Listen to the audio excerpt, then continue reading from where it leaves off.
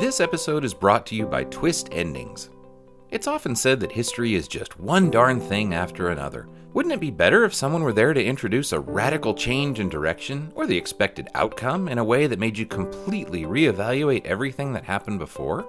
For example, wouldn't it be great if a victim telling his story to the police was actually a master criminal who was improvising the whole thing based on random nearby objects? Or if the dying words of a bigger-than-life celebrity was just something he read on a sled when he was a kid? Or if you found out you'd been dead all along and didn't know it? Actually, none of those things are especially ideal. The good news is that you don't buy the wonderful products at Twist Endings for yourself. You buy them for other people in order to enjoy their thrilling reactions when they discover, surprise, their whole life was a child's dream. Boy, you've never seen a birthday party liven up like when the honoree discovers the kid he adopted is really a middle-aged little person. And right now, when our listeners order a deluxe life-altering Shockaroo, they can try out Twist Endings' new product for free, Peripeteia, a sudden reversal of fortune or drastic change in circumstances. Imagine this. Your friend opens the present. Will he win $1 million? Will he discover he's married his mother? Oh man, everyone will be on tender hooks at the party when you give Peripeteia. Hey, maybe he'll actually end up on tender hooks. It's another fun family celebration from the people at Twist Endings. And thank you, Twist Endings, for sponsoring the Rereading Wolf podcast.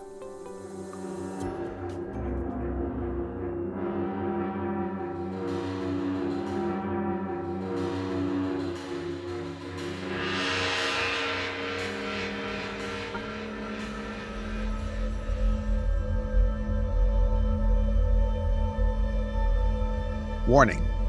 The following discussion is deliberately riddled with spoilers and unhinged speculation on this nearly 40-year-old book, Gene Wolfe's The Book of the New Sun. You can't read a Gene Wolfe story. You can only reread a Gene Wolfe story. Welcome to Rereading Wolf. We'll abandon the literary artifice that this is the first time you and we have read these books. We're going to try to understand, and that means considering the books as a whole. Hi, I'm James Wynn. And I'm Craig Brewer. Well, Craig, the totally non-book of the New Sun conversation with Mark was a pretty big hit for listeners. And not surprisingly. Yeah. We broke the record for downloads for a single episode in 24 hours. That previous record was set by Joan Gordon, which means, of course, we need to bring Joan back to do a chapter with us. Yep. She can get some of her own back. Get her title back. Yep. That's right. I did mention that on Facebook, I think somewhere that we needed to keep that quiet, though, because otherwise it's Mark's ego's big enough as it is. So well, now it's out of the bag. And we should say, we're going to say a little bit more about it, but this week is not a chapter from Book of the New Sun. We're actually at a nice little turning point where Severian is just about to leave the guild for good. And we wanted to do an episode this time about a larger approach to the books that will inform a lot of the things that we've taken. We're not going to be exclusively about this all the time from here on out. Let me say that right up front, that this is not like, even though we are going to outline a theory in the main body of the episode today, we're not going to only be talking about this from here on out, not by any stretch of the imagination, but it was fun enough that we wanted to talk about it. So that's one reason why, if you're looking at the title of this episode, it doesn't have a chapter title in it, because it's not a Book of the New Sun chapter again. But we'll say more about exactly what it is. First, we want to do the comments, and then we'll give you a really quick rundown of what it is we're going to talk about. And then if you want to listen to all the nitty-gritty details, where we also have Michael Andregiusi come and talk with us too about this theory, then we'll get into that. But first, we need to talk about comments that we've had this last week. Yeah. We also had a couple of great milestones this month. We passed the 6th month for That's right. the podcast, demonstrating our ability to make a snap, inadvisable decision and push on regardless. It wasn't too snap. I mean, we talked for a couple months before we actually put it out. I think that's pretty good. Also, with 18 episodes under our belt, we topped 10,000 downloads. And that's pretty cool. I'm pretty proud of that. That's pretty good, because that's way more people listening than I thought would. So you guys out there, thank you so much for joining on with us and listening to us ramble for a long time, because we do ramble for a long time. I think our average episode is like an hour and a half? Yeah. And that's leaving out a whole bunch of stuff that we snip. And that's assuming that we're not talking about the really involved chapters. Right. Yeah. And especially when I think each chapter is usually 6-7 pages. Yes. So we really squeeze a lot out of it. So thanks if we don't bore ourselves, but I know we were worried a little while about about, droning on too long. But I guess if Craig used to really struggle to try to get the episodes down to an hour. To 1 hour. So that Yep. no one would be tempted to run away. I think I completely failed at that pattern on chapter 2. I think chapter 2 is where I did not make an hour and haven't since. So. But yeah, so that's really fun and encouraging. And again, thanks to everybody for listening and for putting up with us, and especially for interacting, whether it's the emails or on Facebook or anything else, leaving reviews. We really do appreciate that. But also just because we want to get your ideas in here too. Because like we've always said, one thing we really wanted to do with this was try to get back to a little bit of the feel of the old Earth list with lots of feedback and lots of different approaches. And We've just felt really good that we've been able to get that. Also, hey, Craig, you got a new toy in the mail this month. The best toy for any liberal arts academic, a big stack of literary criticism. I did. I've been trying to get my hands on every single thing that's been written about Wolfe, with the possible exception of every review that's out there. This is way too many. But in terms of every scholarly article or essay, I'm working on a bibliography that I'm going to share with everyone once we get it organized and done and in a situation that we can put out there, just because I feel like that's a good thing for everybody to have.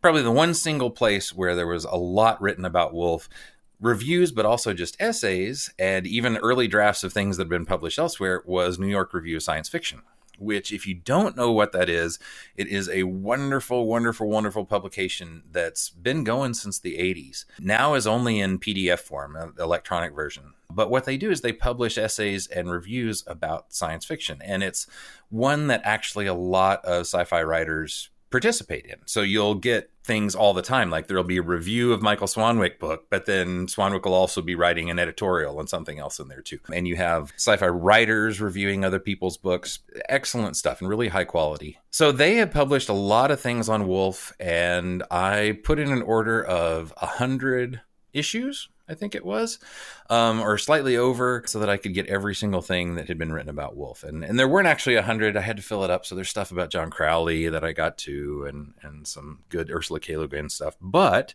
yeah, there's a wonderful big stack of stuff all about different people writing on Wolfe. So Borsky's stuff, Michael Andre Driussi's stuff, and a lot of essays that have never appeared anywhere else. So that's fun. I'm in the process of reading through that and organizing it and taking some notes and getting it all put in the bibliography. So let's go ahead and get into the comments and complaints. Let's see. Bernard Stockermans reached out to us on email regarding angles that we missed in chapter 14, Terminus Est, specifically the similarity between the name and Jesus' last words on the cross. He says, in the Vulgate, Jesus actually says, consummatum est. That is, it is finished, or it has been consummated, or it's completed. I think this fits with the other crucifixion references that you pointed out, shouldering the paterissa, etc.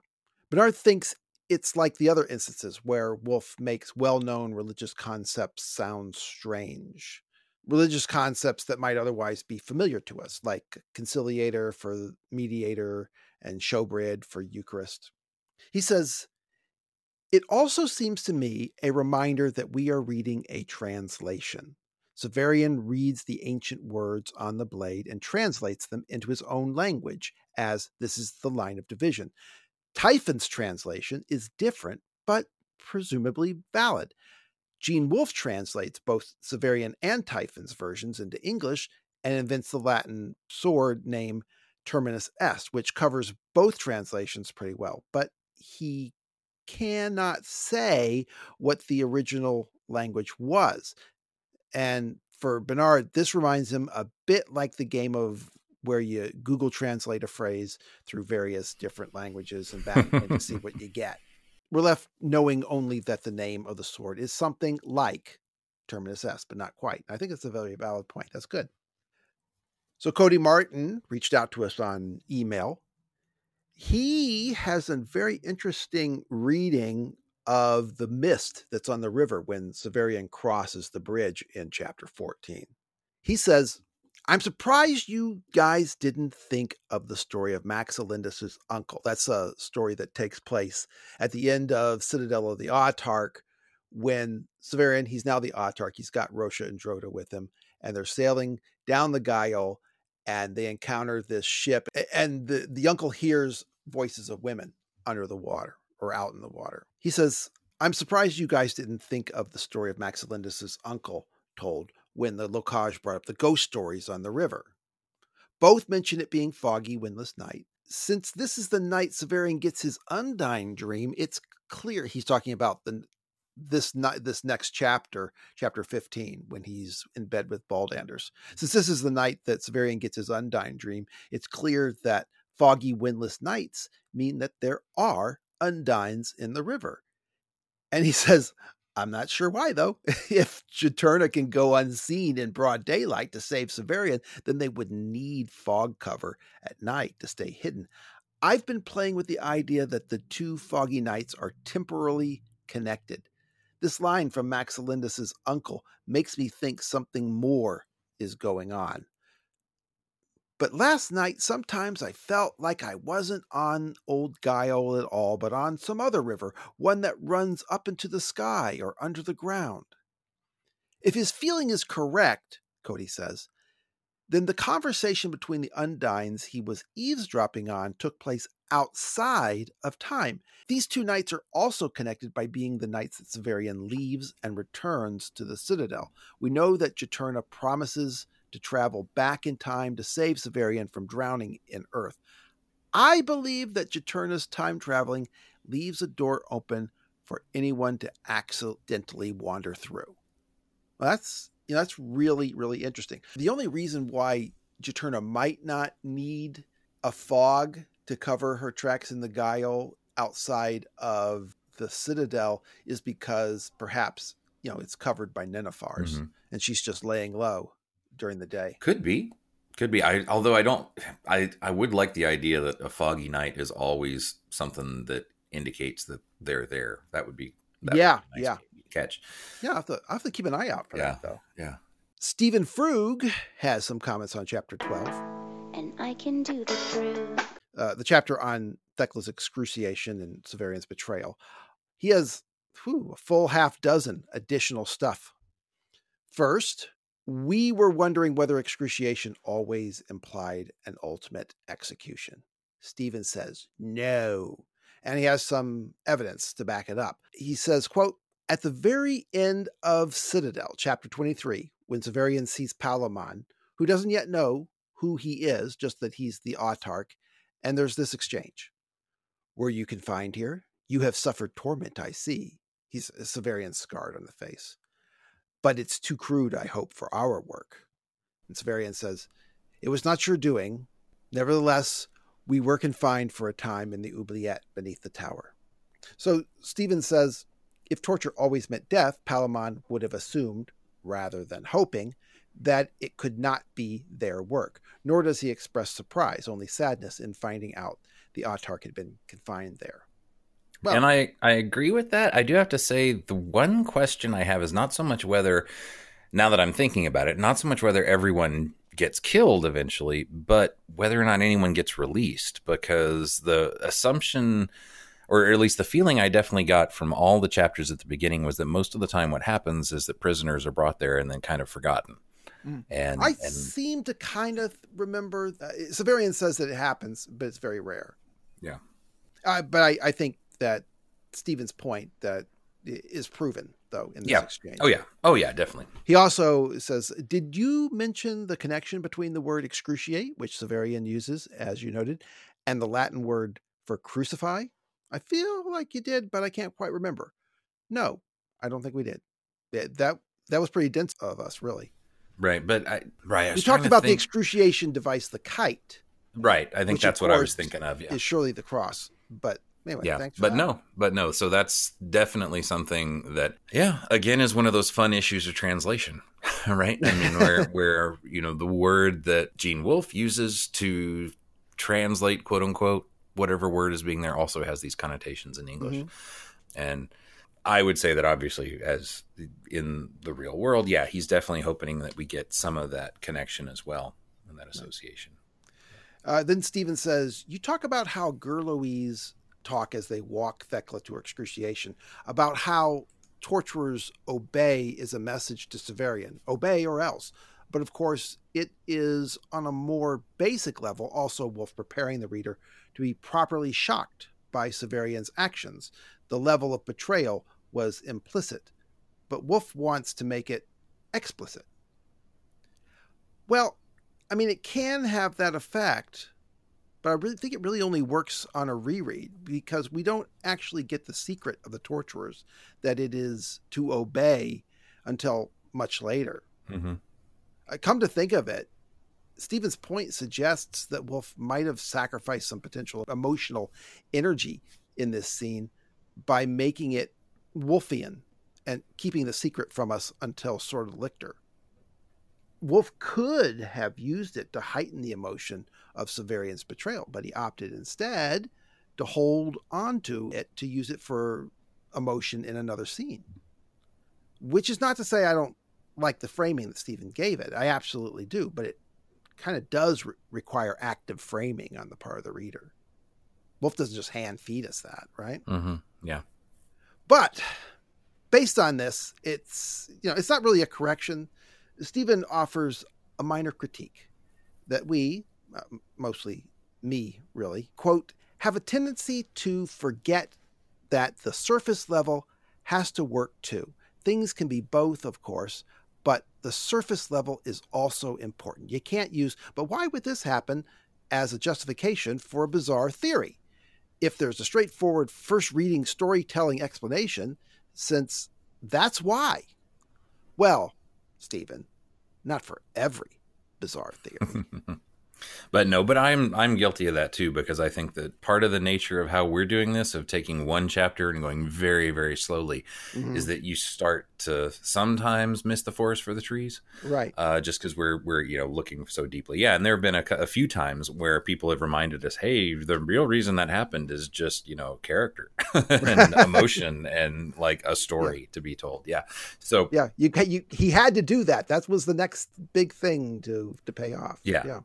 And I'm guilty of that too. And well, when I dig deep, it is easy to forget that there is a flat reading. Sometimes there's a flat. Yeah. Still, Woolf does construct scenes to lie to us. Mm-hmm. He does construct them in ways that seem to give us the sense that one thing is happening when really something else is happening.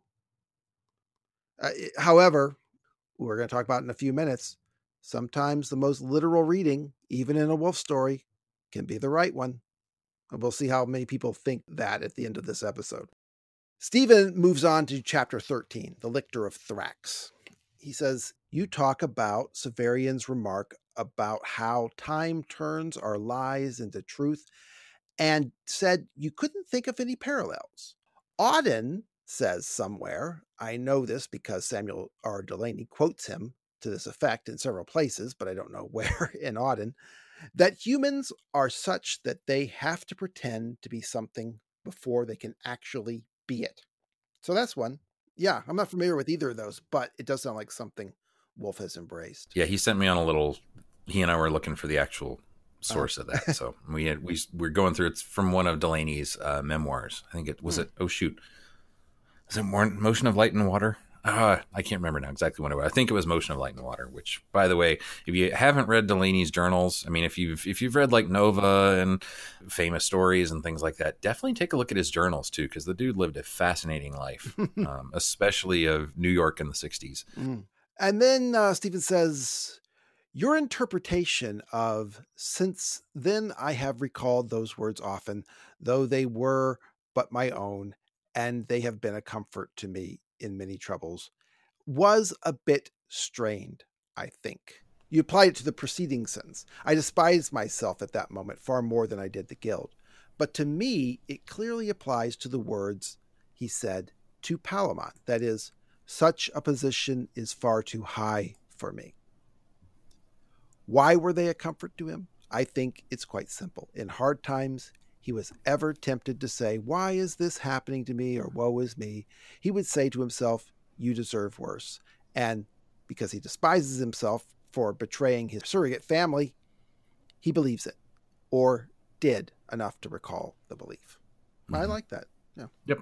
And finally, Stephen noted that the position of Carnifex usually goes to a condemned prisoner who is saved if they are willing to take the job.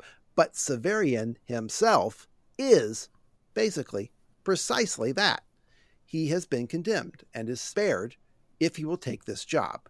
Stephen is open to the idea that his execution might not happen even if he refuses, since Palamon clearly wants to avoid it. But it's not usually someone like this, but instead it's Severian, someone exactly like this. Right. And I think you're totally right there. Frug's totally right. I think I just had in my head the idea of, like, taking some thief, some common thief, and saying, okay, if you just chop off somebody's head, we'll give you a thing. And then Severian becomes like an administrator. And I was like, those are different things. But I think that may have been my assumption. Right. Too much about what they were. Yeah. Fair point. Regarding Chapter 13, The Lictor of Thrax, Rasan Majors agrees that Palamon's reasons for not executing Severian are pretty thin. He says Severian was not the only torturer with mercy in his heart. The real story is Palamon didn't want to execute Severian. Everyone agrees with that. He points out that, quote, sending a torturer forth to represent the guild, even as a Carnifex, is a position of honor, especially given the lack of production recognition of the torturers through the world, and the gift of Terminus Est was Palamon's treasure. Given Palamon's history, Rasan thinks that he must have expected Severian to be a master one day. And I think that's true. He almost says as much when Severian returns to the tower. But I think it's interesting that when Severian gets there, people seem to think it's a sort of a position of honor, but that doesn't mean it's necessarily considered a position of honor in the culture of the guild. Mm-hmm. Rasan proposed that the Megatherians are rogue AIs, and you weren't too impressed by that, but to tell you the truth, I've always wondered whether the Megatherians are all one thing. Some could be immortal giants like Baldanders hopes to be, but some could be cultures in ships, and others could be hive life forms of the sort that we can only imagine. Mm-hmm. And I've always had just the Cthulhu call out sort of stuck in my head. That's there's some kind of cosmic space monster or something like that. But totally, Rasan and a few other people have started to, on Reddit, have started to talk about whether or not they're just different versions of the Hierodules. Are they like fallen Hierodules in certain sense? Are the Hierodules the AIs that Syriaca talks about? Could have been there. I mean, there are suggestions that all of those are certainly possibilities, I think. And then especially once you layer on how the AI personalities of the quote-unquote gods work in Long Sun, and that Scylla is one of those and also mentioned as one of the monsters, even though she only gets one mention in all of New Sun, but there's that connection there. So, yeah, I think it's definitely something that we probably should consider in more detail. Yeah, and if anyone likes the Megatherians in this story, I recommend that you check out Wolf's An Evil Guest, because I feel like he repackaged a lot of things, not just the giant sea monsters in that story that from the Book of the New Sun, most particularly Jalinta. But anyway, Greg, you put up a Reddit post last week, I guess, and it's got a lot of attention. So much good stuff. I'll put a link to all of that in the show notes. This is just a kind of tiny thing here too, but speaking of Reddit, it's kind of fun that we know from email. I won't say who it was, but there was an email person who's been emailing us who's like, well, I haven't been really involved in the online discussions, but you guys made me want to. And so they started a Reddit account and have been posting a lot in there, which is really pretty cool. Oh, yes. Well, okay. Well, I won't name this person, but he posted some of his theories over email, and I said, this is a lot of good stuff. I don't know how I can pick over this in the comments. You should put this on Reddit so people can really go after it. And he did. And I'll put it's the subreddit handle is Goon Hands, and I'll put a link to those. Cool. Also via email, the Internaut is thinking about House Azure and has a Curiositas Earthus of his/her own about why the autarch is working there as a pimp. Internaut says, the question we ought to have asked, who is a visitor to the House Azure? I think It is the class of people the Autarch most wishes to keep monitored.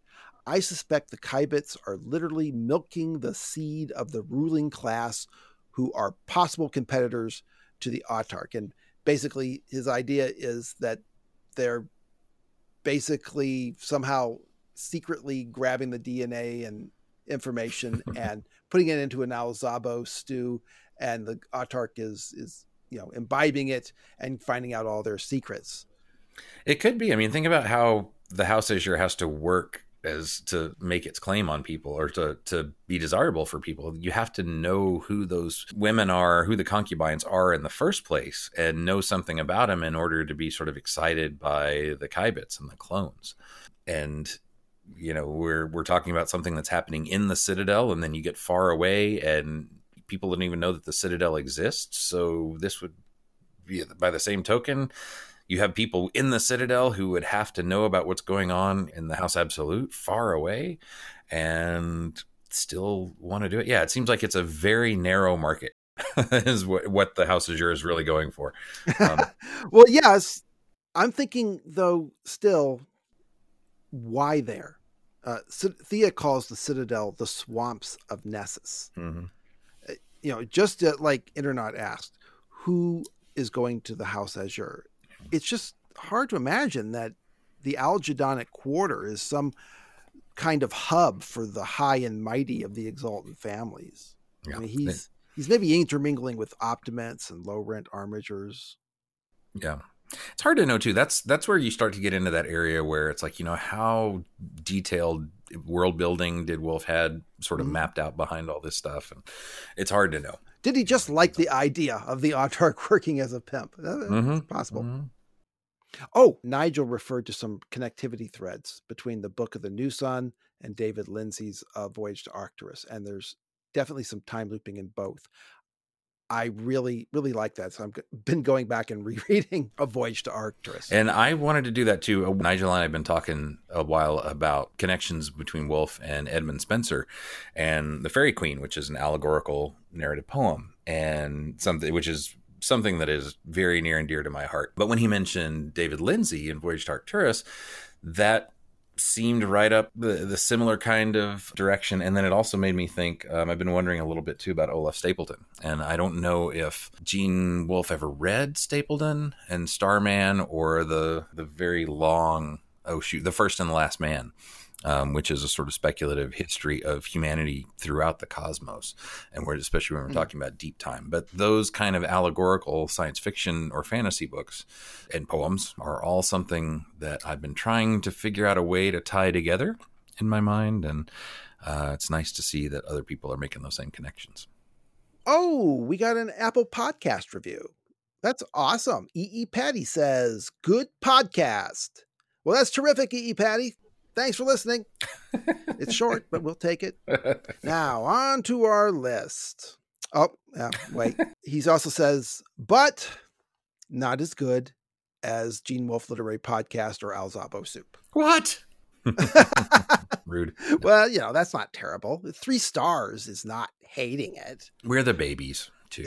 We're the babies on the block. He's just saying, that she likes the other guys more. And I like those guys too.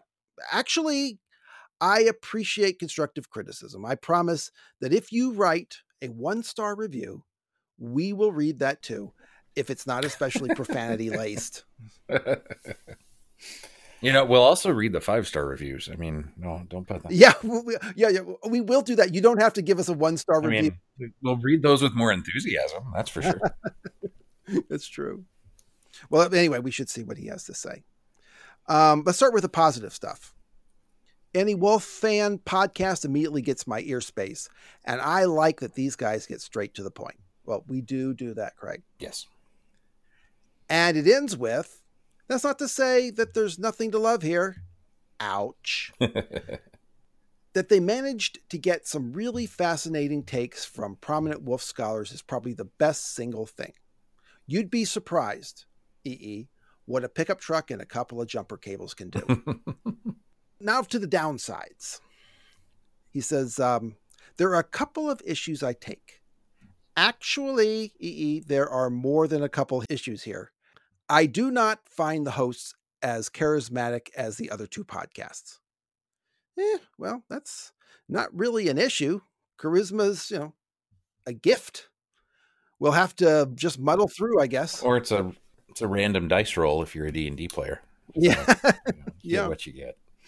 The audio quality is sometimes lacking. Okay. Very true. I got a second EE on that, Craig. Sometimes it's me. Sometimes it's the guest. Well, when we started too, I mean, we even talked about how we bought you a new microphone, after a few episodes and things like right. that. So, and we were figuring out how to do it. And I mean, we're in different parts of the country when we're recording. so that's one thing. Just, if you sort of imagined us sitting here in the same room talking to each other, actually, no. Right. We're in the same room talking to each other through Dixie cups. Right. So. but yeah, so a little bit of a learning curve on that. Yeah. And as soon as those sponsor checks start arriving, we'll go ahead and upgrade everybody's equipment. So next, there are far, far too many musical interludes. Hey, Mr. DJ, I thought you said we had a deal. Craig, since EE says musical interludes, I suppose we're not talking about the outro music, which is good because I'd as soon burn down this podcast. This must refer to the Curiositas Earthis music, the errata intros, and I suppose Stephen Frug's theme music. Well, I like the little Curiositas Earthis music, so I'm going to keep playing that. Yeah. Well, I mean, all these actually do have a purpose. We think the errata is important. We need to correct any misinformation right away. And I figured that we should somehow highlight them when they arrive, give them their own little space. Same is true with the Curiositas Earthis. When one of us is going to proffer some non-consensus theory, we should make it clear that we're doing that. And when we're going to recite someone else's non-canon theory, I thought we should, break it off from the main discussion.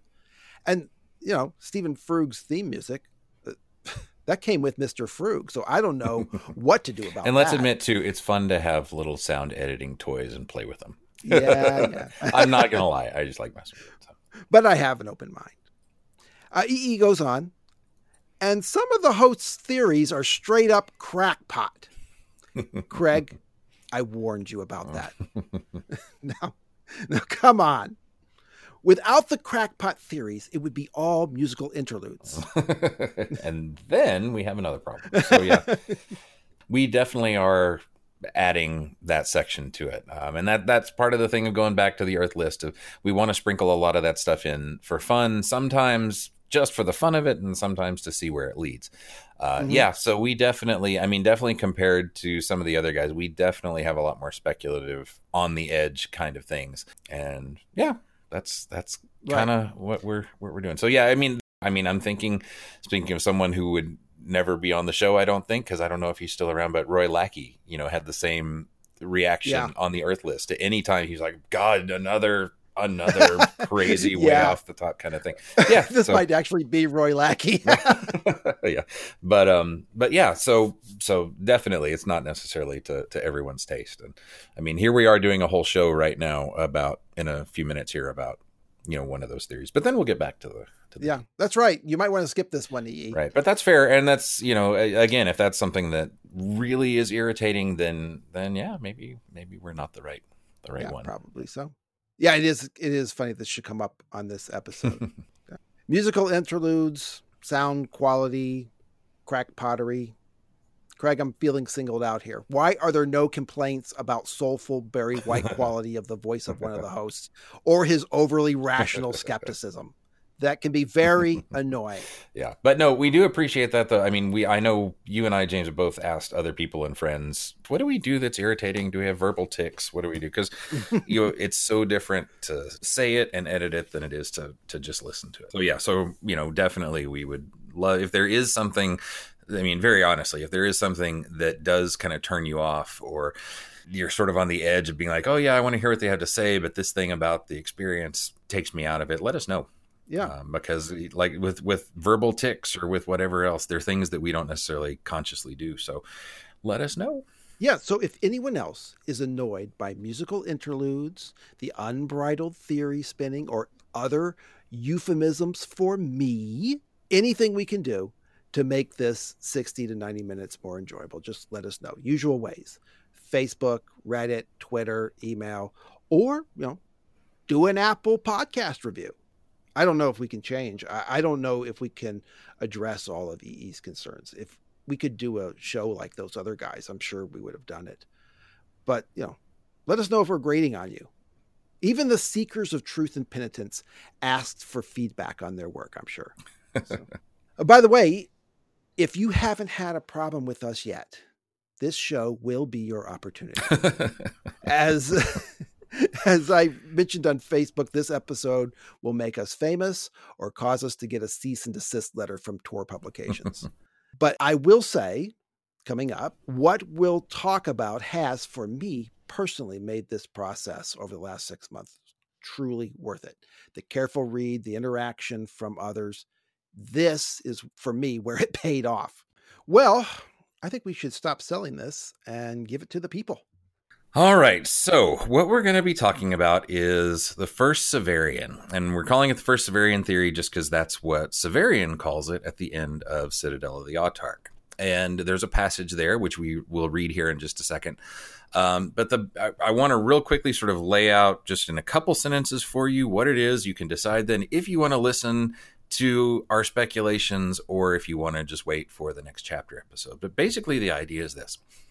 The Severian who's writing the Book of the New Sun is not the first Severian. That there has been a previous Severian who has lived a life and is now behind the scenes manipulating, obviously through time travel, this Severian so that his life turns out better and basically becomes the kind of Severian that we see who is the conciliator and who can eventually bring the new sun.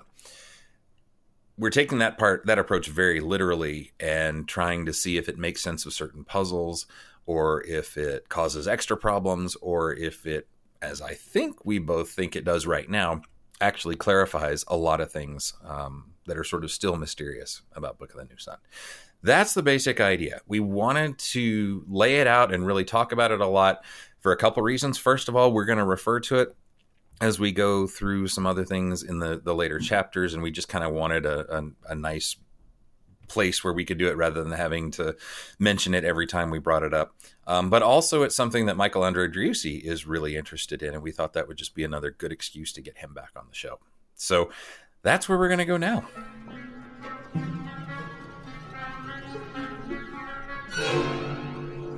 So welcome, everyone. This is kind of a little special episode. Normally we pick a chapter and we talk about it.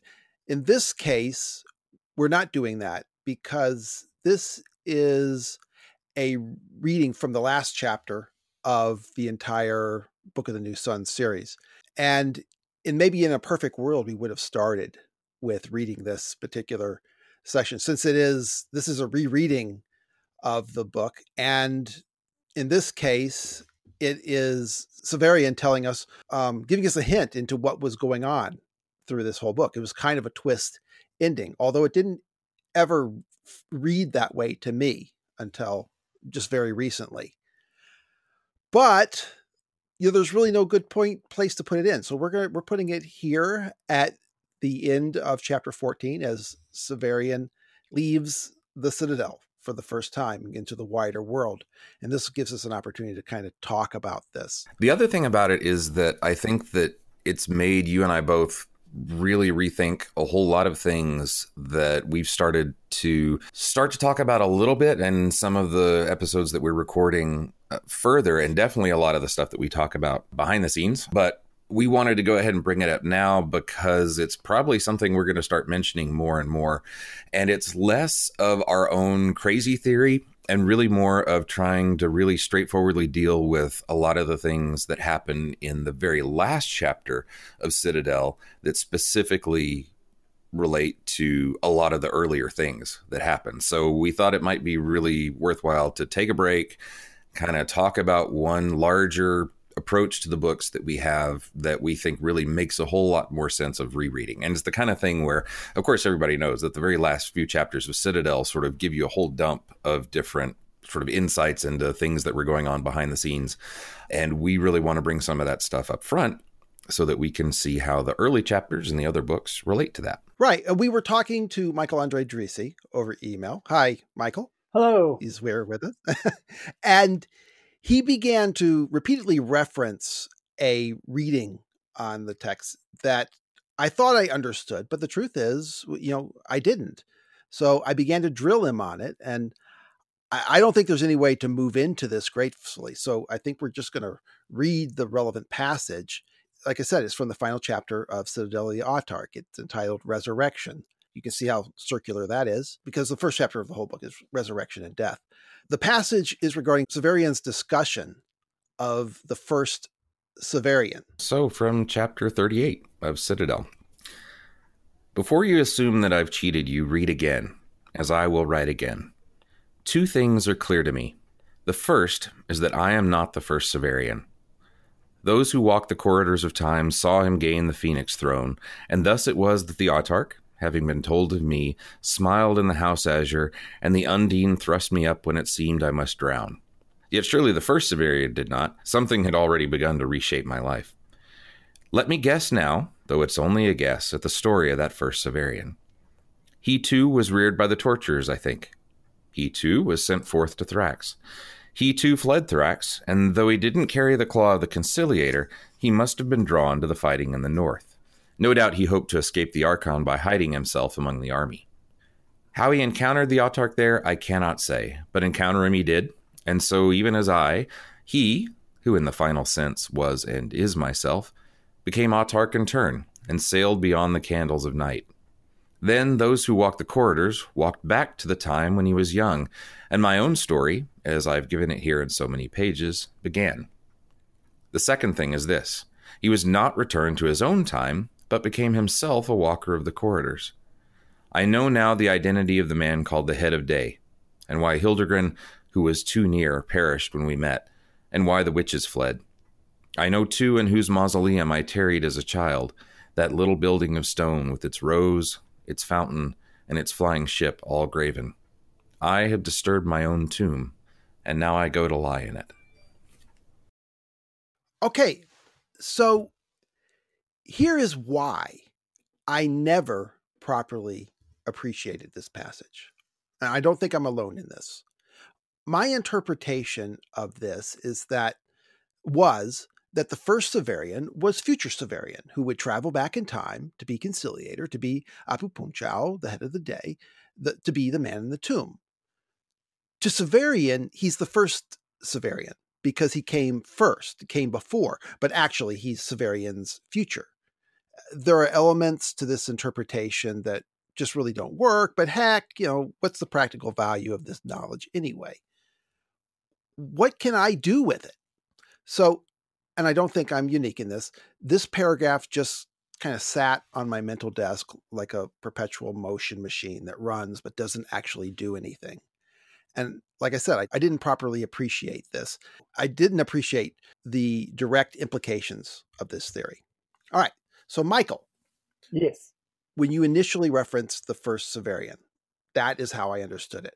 But then drilling down and asking more questions, I realized that you had actually a very different take on the first Severian. The theory of yours doesn't seem to be detailed in the Earth list, right? I never read it there. I think you must have first detailed it in the Genie listserv because Jeff Wilson did kind of reference it on the Earth list in the late 90s. So this interpretation has been bouncing around for 25 years. Is that right? Well, kind of unstated, really undetailed, but you didn't beat it like a drum. And so it memory hold. And when I began interrogating you over it, I'll say I found it just incredibly appealing at a literary level, at a symbolic level, and very, very much at a plot level.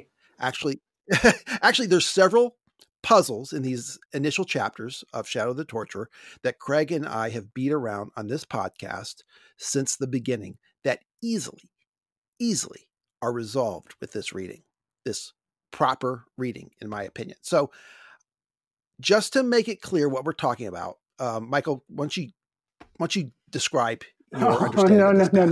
No. You describe it. It sounds so exciting. Here's the idea. When Severian grew up originally, it was in the Magian Tower. The sun was dying. The heroes and the Autarch ruled over the Commonwealth, and so did the Megatherians ruled over the rest of the world. But here's the thing. There was no religion of the Conciliator. There was no claw of the Conciliator. Severian was banished from the Torturers. We're not told why. He made his way to Thrax, just as we've read, but the path was inevitably different from the one we've read because the whole world was different at a very fundamental level. He fled Thrax. We're not told why. He travels north, but not to find the Pelorines because there are no Pelorines, because there is no claw. And he ends up in the wars, just as we read. But, remember, any or all the details in between these plot points might have been very different. He encounters the Autarch by chance, not by design, and he becomes Autarch. And then he takes the test. And what happens there? Severian doesn't say, but I think we can guess it. I think he must have passed the test, brought the new sun, and we'll readdress that assumption if we encounter any paradoxes. But in Citadel, Severian says the first Severian sailed beyond the candles of night. And if he didn't pass the test, then he couldn't use the power of the White Fountain to walk the corridors of time and to announce the coming of the new sun. So then he does travel back in time to be the Conciliator, the head of the day character. And Severian says he understands why Hildegrin was killed. I want to talk about that maybe.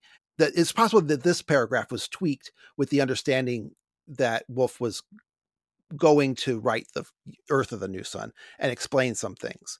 And anyway, at last he was buried in his mausoleum outside the Citadel in the jungles, far north of Nessus at that time, probably. But before his death, he does something else. And this is why Severian knows about it. He also goes back in time and tinkers with his own timeline. How's that? Right. So I guess a lot of this could be covered in my chapter guide that the book Postlude #1, talking about the first Severian, is where I kind of outline some of this stuff. But right. So it's just from what the text that was read, it does suggest that the first one was raised by the Torturers and all that stuff, but it's very specific that he didn't carry the claw. And right. So basically you end up with the idea that the first Severian somehow became Autarch and sailed off without all that external stuff going on. And that as a result of him succeeding, then the time travelers start coming back and messing with it. And then the question is, how many different factions are there and what are they doing? Well, yeah, but one thing we know, they're not trying to stop the coming of the new sun, or maybe actually it is possible that they could. But one thing that Abaya knows, because he apparently is a walker in the corridors of time. One thing that the Cacogens know is, because they're traveling backwards from that moment, they know that he has achieved the new sun. Right? Right. So whatever they're doing, they're working with the understanding that it has occurred. Even though at times it seems like they are working for the other side. In the case where, those three in the flying saucer they're helping Baldanders by giving him hints and toys to play with and stuff like that. So it's almost like, on the one hand, you could say, well, they don't want to overplay too much, so they're trying to do some kind of balance or something. Or right, they want him to fail because he's going to succeed and then fail, and then something's going to come up from the work that he did. I think that's what they say. Right, right, and yeah, exactly right. Here's the thing, though, their motivations are kind of beside the point. We've always known about them. Their default. what's really interesting is that there's an extra player on the field. And we kind of knew about him because at the end in Citadel, Talos gives him a counterfeit coin. So from that, we understand that his future self, we assume his future self, but actually, no. But we assume his future self has come back in time and attended one of the plays and left the coin. Right. But I think the reason I misunderstood it, and I think the reason most people misunderstand it, is because they're carrying their own understanding of how time travel stories go from movies like 12 Monkeys and Planet of the Apes. They misunderstand how it's working here. So anyway, this understanding of the plot is really significant. And I wonder, I kind of wonder, did Michael really understand how significant it was? Because this has completely overturned my understanding of these first 12 chapters. I'm curious to see how it will affect my understanding of the chapters going forward as well. I think maybe you didn't, because I think you're a reasonable person. I think you're a reasonable person, and you're not inclined to write War and Peace from a couple of random torn out pages of a diary.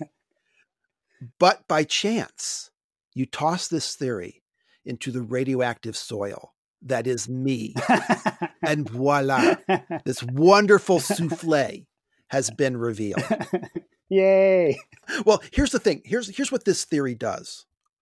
It invites us to consider how the life of the first Severian, the Severian that grew up without a conciliator religion, without a new sun religion, without a claw, without miracles, how his life was different from the Severian of the story we read.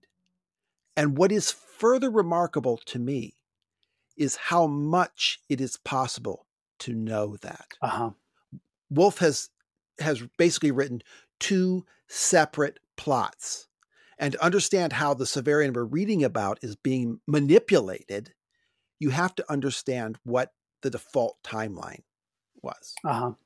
Right? Yeah, I totally agree. I think one question that I still have about it is whether or not, because of the way that the passage reads at the end of Citadel, it's not clear to me whether the first Severian passed the test or not. Exactly. That's true. And I feel like, I mean, honestly, what I hope is the case, because I actually feel like it's a better story, is that the first Severian didn't pass the test, but maybe figured out how he could get himself to pass the test, which was basically to create the process of a conciliator, and to have that, and to have Severian live out that promise and sort of say, if you fulfill, basically kind of like say, if you fulfill the goodness that I see in you and you believe in it, because there's all this other stuff that's going to prove to you that it could actually be the case, then you could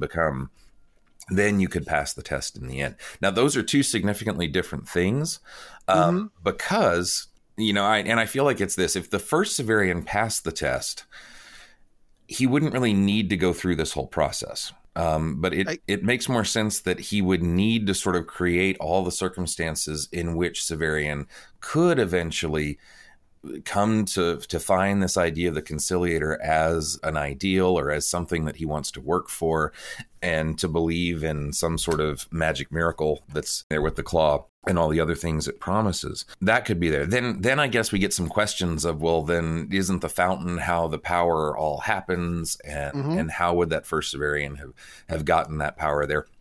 That's sort of a more mechanical question. But I'm personally interested in the idea of the first Severian having failed but figured out how he could make the Severian come, because what that also means then is that you have a story here in which all that level of the divine and the transcendent doesn't come from outside, but is actually coming from inside this world.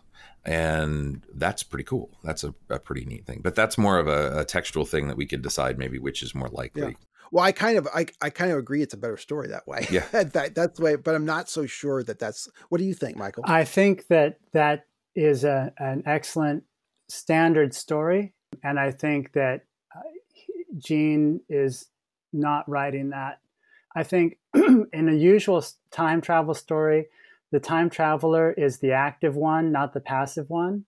So right off the bat, we're looking at this is a really a different way of looking at even that basic thing, and that's why we're so in the dark as to that side of things. That he, and you can see why it's more engaging as a fiction to read about the actions of the guy sweating over the thing, and oh, here's a problem, Sure. and now I have to do this, now I have to do that.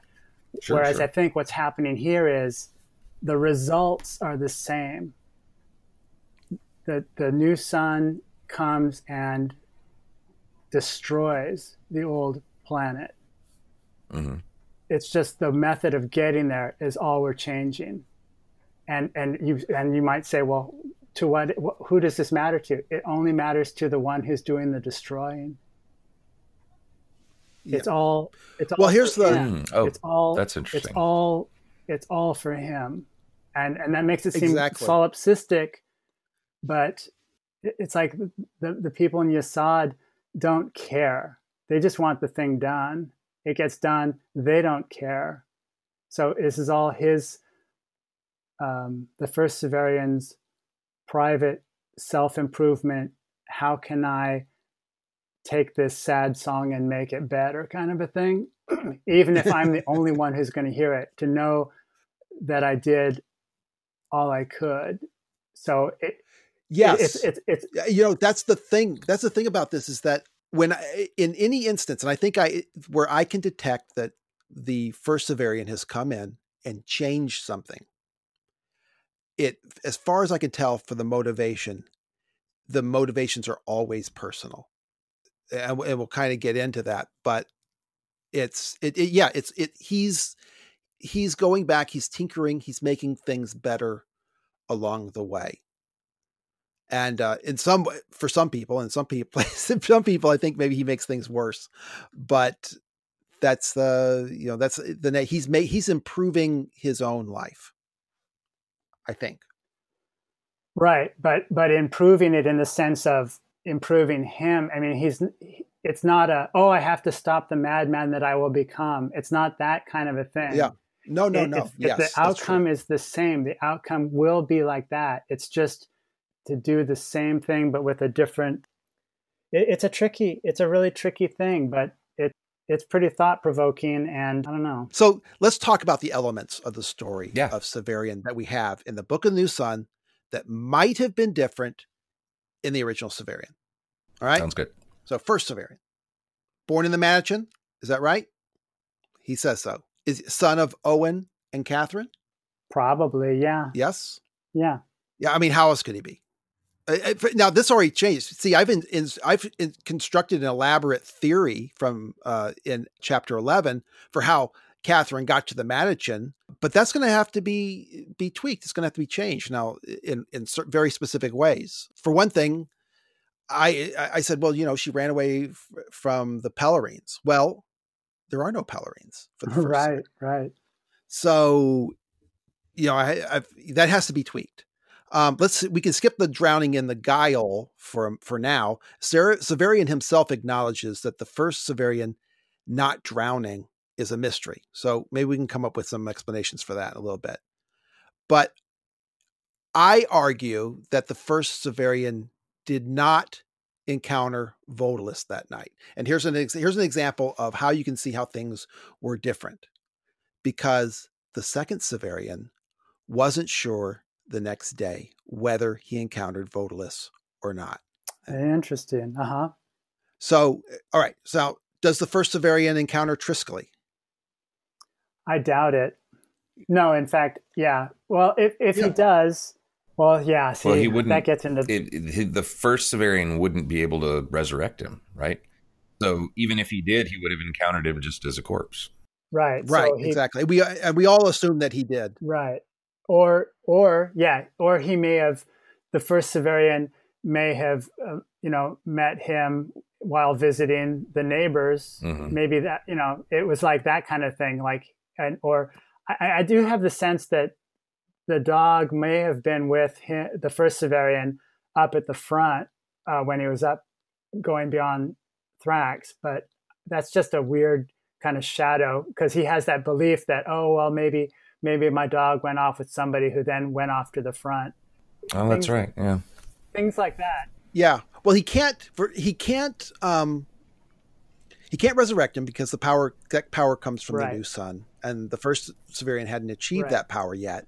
But I just want to make sure we're not losing people. Some people might say, wait a minute. The second Severian, that is the Severian of the book we're reading, also has not achieved the new sun yet. It's reaching back in time to give him that power.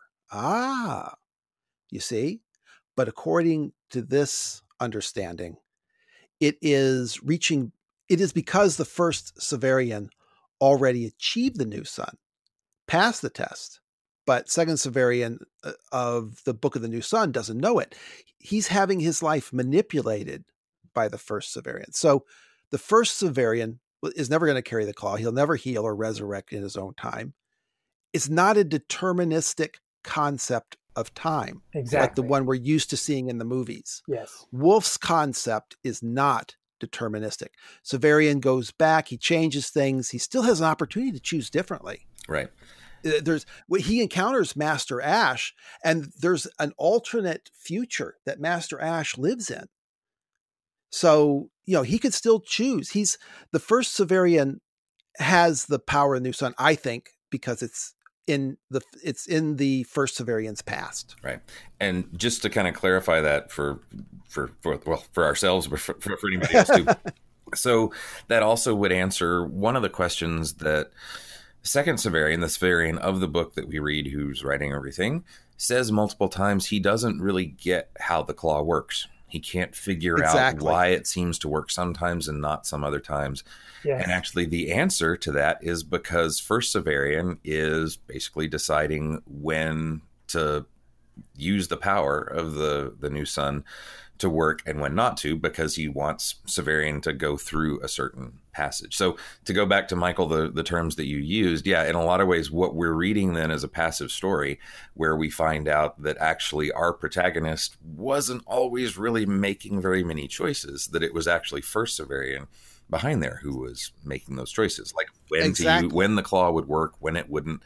And that makes its inconsistency is actually consistent, but from a totally different person's perspective. When Wolf does put that in the very last chapter, I mean, even if you sort of read that and think, oh, that's pretty clearly him sort of decoding what happens, then you do have to go back and reread so much to just figure out how it might have happened. Oh, yeah. It completely changed it. And now more so than ever. Whereas before I was saying, oh, wait, this little reference here, did I forget that? Let me go. And now I say, oh, no. Wolf is inviting us to do something entirely different in this story. So I think that the first Severian did not encounter Triskele. Okay. And I base this on thinking, okay, well, if he doesn't encounter Triskele, how is the story different? And the story for the first Severian is obviously different. He doesn't encounter the Atrium of Time. So based on, I kind of use that method to decide what his motive was. Right. In fact, I would double what you're saying by saying that the fact that the name for the dog is a heavy Apollo symbol, therefore it doesn't belong in the life of the first one. You see what I mean? No, go on. Oh. Well, just that, in other words, things that look like that would be things coming in later. So we're saying that the first Severian basically was a much rougher, much crueler, swashbuckling Conan kind of adventurer. He was probably exiled for having carnal relations with the prisoner or something like that, something kind of scandalous, but not worthy of anything worse. And so they kicked him out for his inability to control his sexual impulses. And then he heads north to, because he has been exiled to that city. And then from there, certain points, I think, which are not covered, because like we said, the points that were were established in the famous passage that we're talking about. He was raised by the torturers, then he was sent to the city, then he fled the city, and even though he didn't carry the claw, he went north, etc. But I think certain points in between, they do match up, but I'll give you the dog because, like I say, since it has an Apollo thing about it, that seems like the equivalent of like the graven images in the mausoleum or something like that, where this is the kinder, gentler Severian that is being fashioned out of the rough and rude first Severian. That's an interesting way of going about it. That sounds like something I would have said. But the reason I thought it was, okay, he didn't encounter the Atrium of Time. So obviously the whole point of this is that he will encounter the Atrium of Time and he will encounter Valeria. And something else had changed. I suggested when we did chapter 4 that Valeria had adopted Triskley and wasn't telling him. But now I think, no, it was the first Severian who adopted him. And I don't know, he finally gets a dog for the first time. Yay. So something else. Let's see, what else? Dorcas. There's no Dorcas for the first Severian. Yep. And then once again, why is he doing this? I think it's very personal. Yep. It's his grandmother. He knows his father misses his mother. He wants to reunite his father and his mother. Well, I think it's even more than that, because I think he does meet the rag selling girl, and she, Agia, mm-hmm. and she is so very powerful in his life. And it isn't until later he realizes what bad news she was. So that's why the first Severian is pulling out all the stops, and the only counter to the powerful rag shop girl is the guy's own grandmother as a teenage blonde hottie.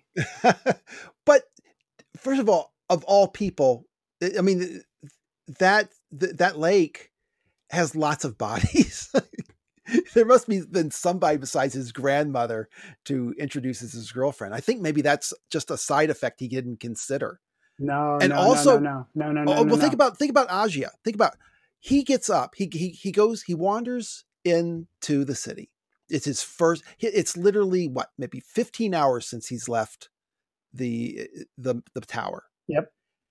He immediately, he misses the directions and ends up at an inn. Yep. And ends up in bed with Baldanders and Talos. Yep. They get up, they go to breakfast. Yep.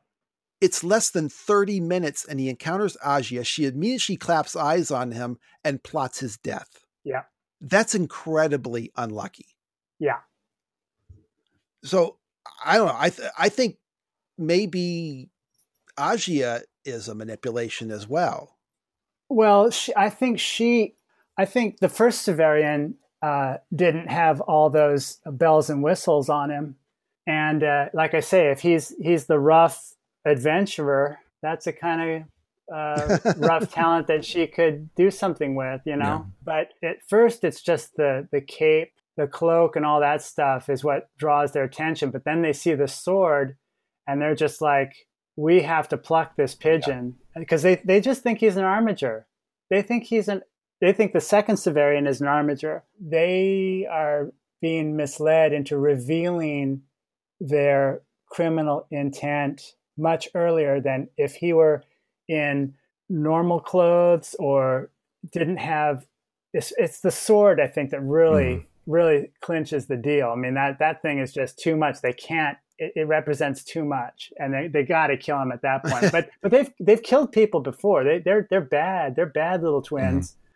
So I think that the situation has been manipulated by the first Severian such that she is overwhelmed. Her greed overpowers any idea of what may have been in the earlier version. She just looks at him and says, "Oh yeah, this guy's kind of hot. I bet we could kind of a Bonnie and Clyde kind of thing is that's how I take it. So I don't know if this is taking things too far, but the one point of the Aji and Agila story that, of course, is still a big mystery is when Agilus takes off his mask and he still sees the bands, right? As if he's still wearing a mask. So, of course, I immediately want to ask, well, wait a minute. is that then Severian wearing another mask in the moment? Oh, I know the passage. I know the passage you're talking about. And I think, quite honestly, I think that is more metaphorical. He's saying, I think you're still bullshitting me. Gotcha. Yeah, that's the other thing that I was wondering. Yeah, about that. I think that's how it is. That certainly works. But again, let's just rewind to see. So if just to try to put ourselves in the twins, from the twins' point of view, they see this rich, fat pigeon walk up like that. And so they're trying to play his game, which is why the brother is wearing this skull, and he's trying to like be freaky, but also be kind of like, hey, you're into masquerade, we're into masquerade too. Just kind of like, just trying to get onto his what they perceive to be his wavelength. But he's not on that page at all. He's actually a torturer, which is, I mean, they have no idea. They absolutely have no idea. And so you have this clash of realities where he's like, wow, I came in here for an argument or whatever, argument clinic kind of skit. and they're just like at this completely, they're on other thing. And then as they, like I say, as they look at the sword and they're just like, this is, I mean, yeah. I think something else is going on, but I want to hold off. I'm going to come back here to this point. But what the obvious thing is the duel of Sanguinary's Fields. That, if it happened at all, then he just won, right? Because he wasn't resurrected. And what I find really interesting is that when he's poisoned during that duel, he says something that this theory has forced me to reinterpret. He says, something or someone was pressing against my back. It was as though an unknown stood behind me, his spine against mine, exerting a slight pressure. I felt cold and was grateful for the warmth of his body.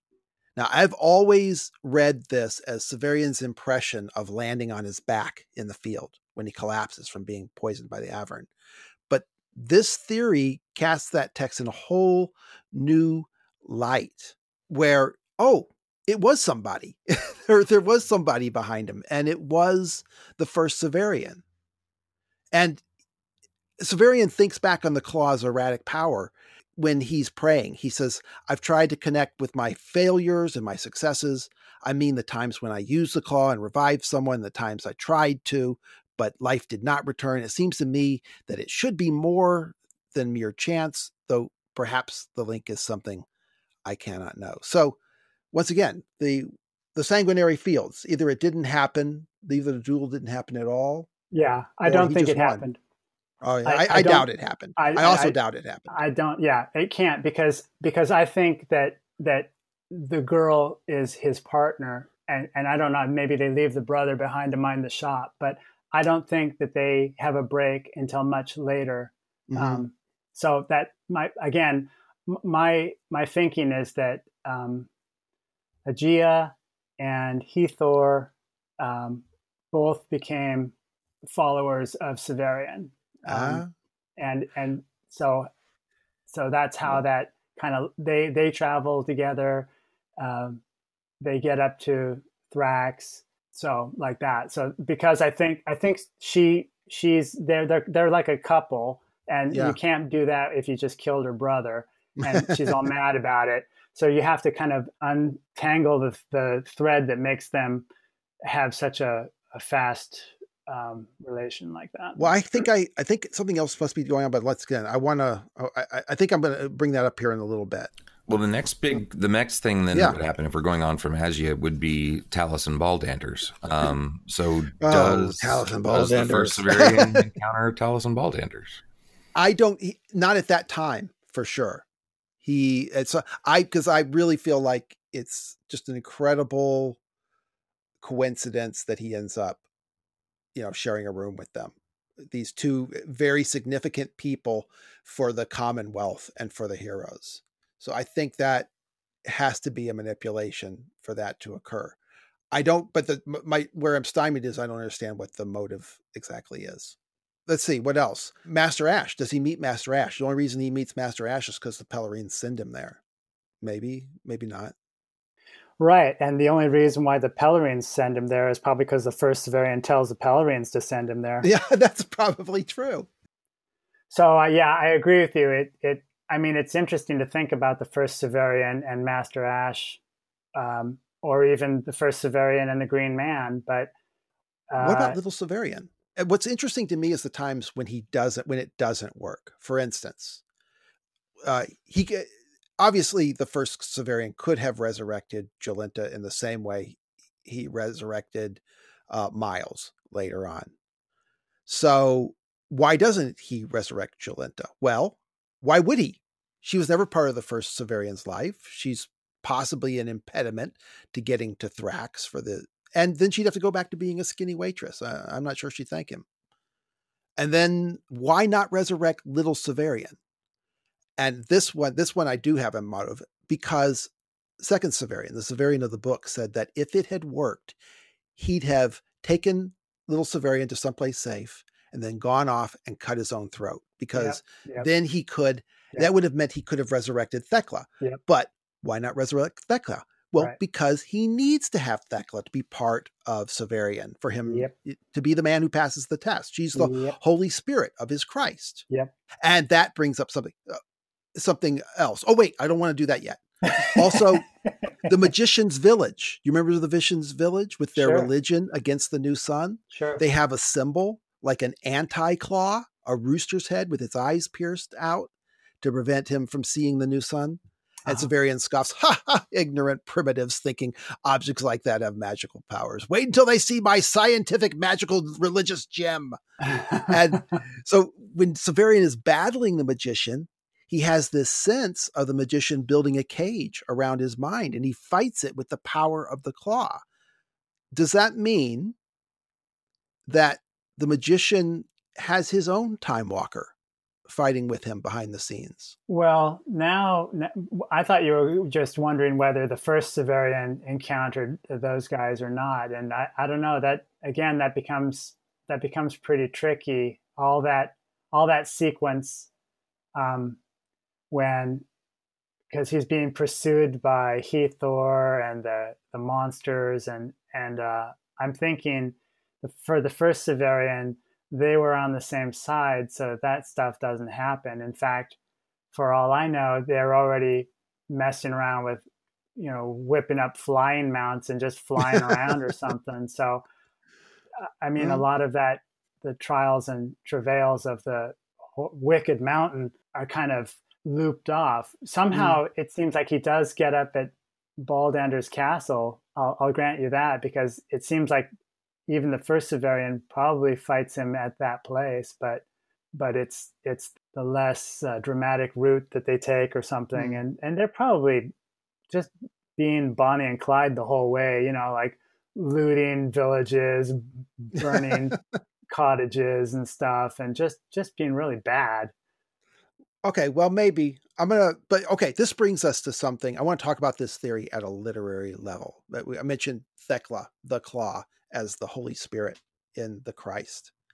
So this reading of yours completes the Christ figure of Severian in a way that was always incomplete before.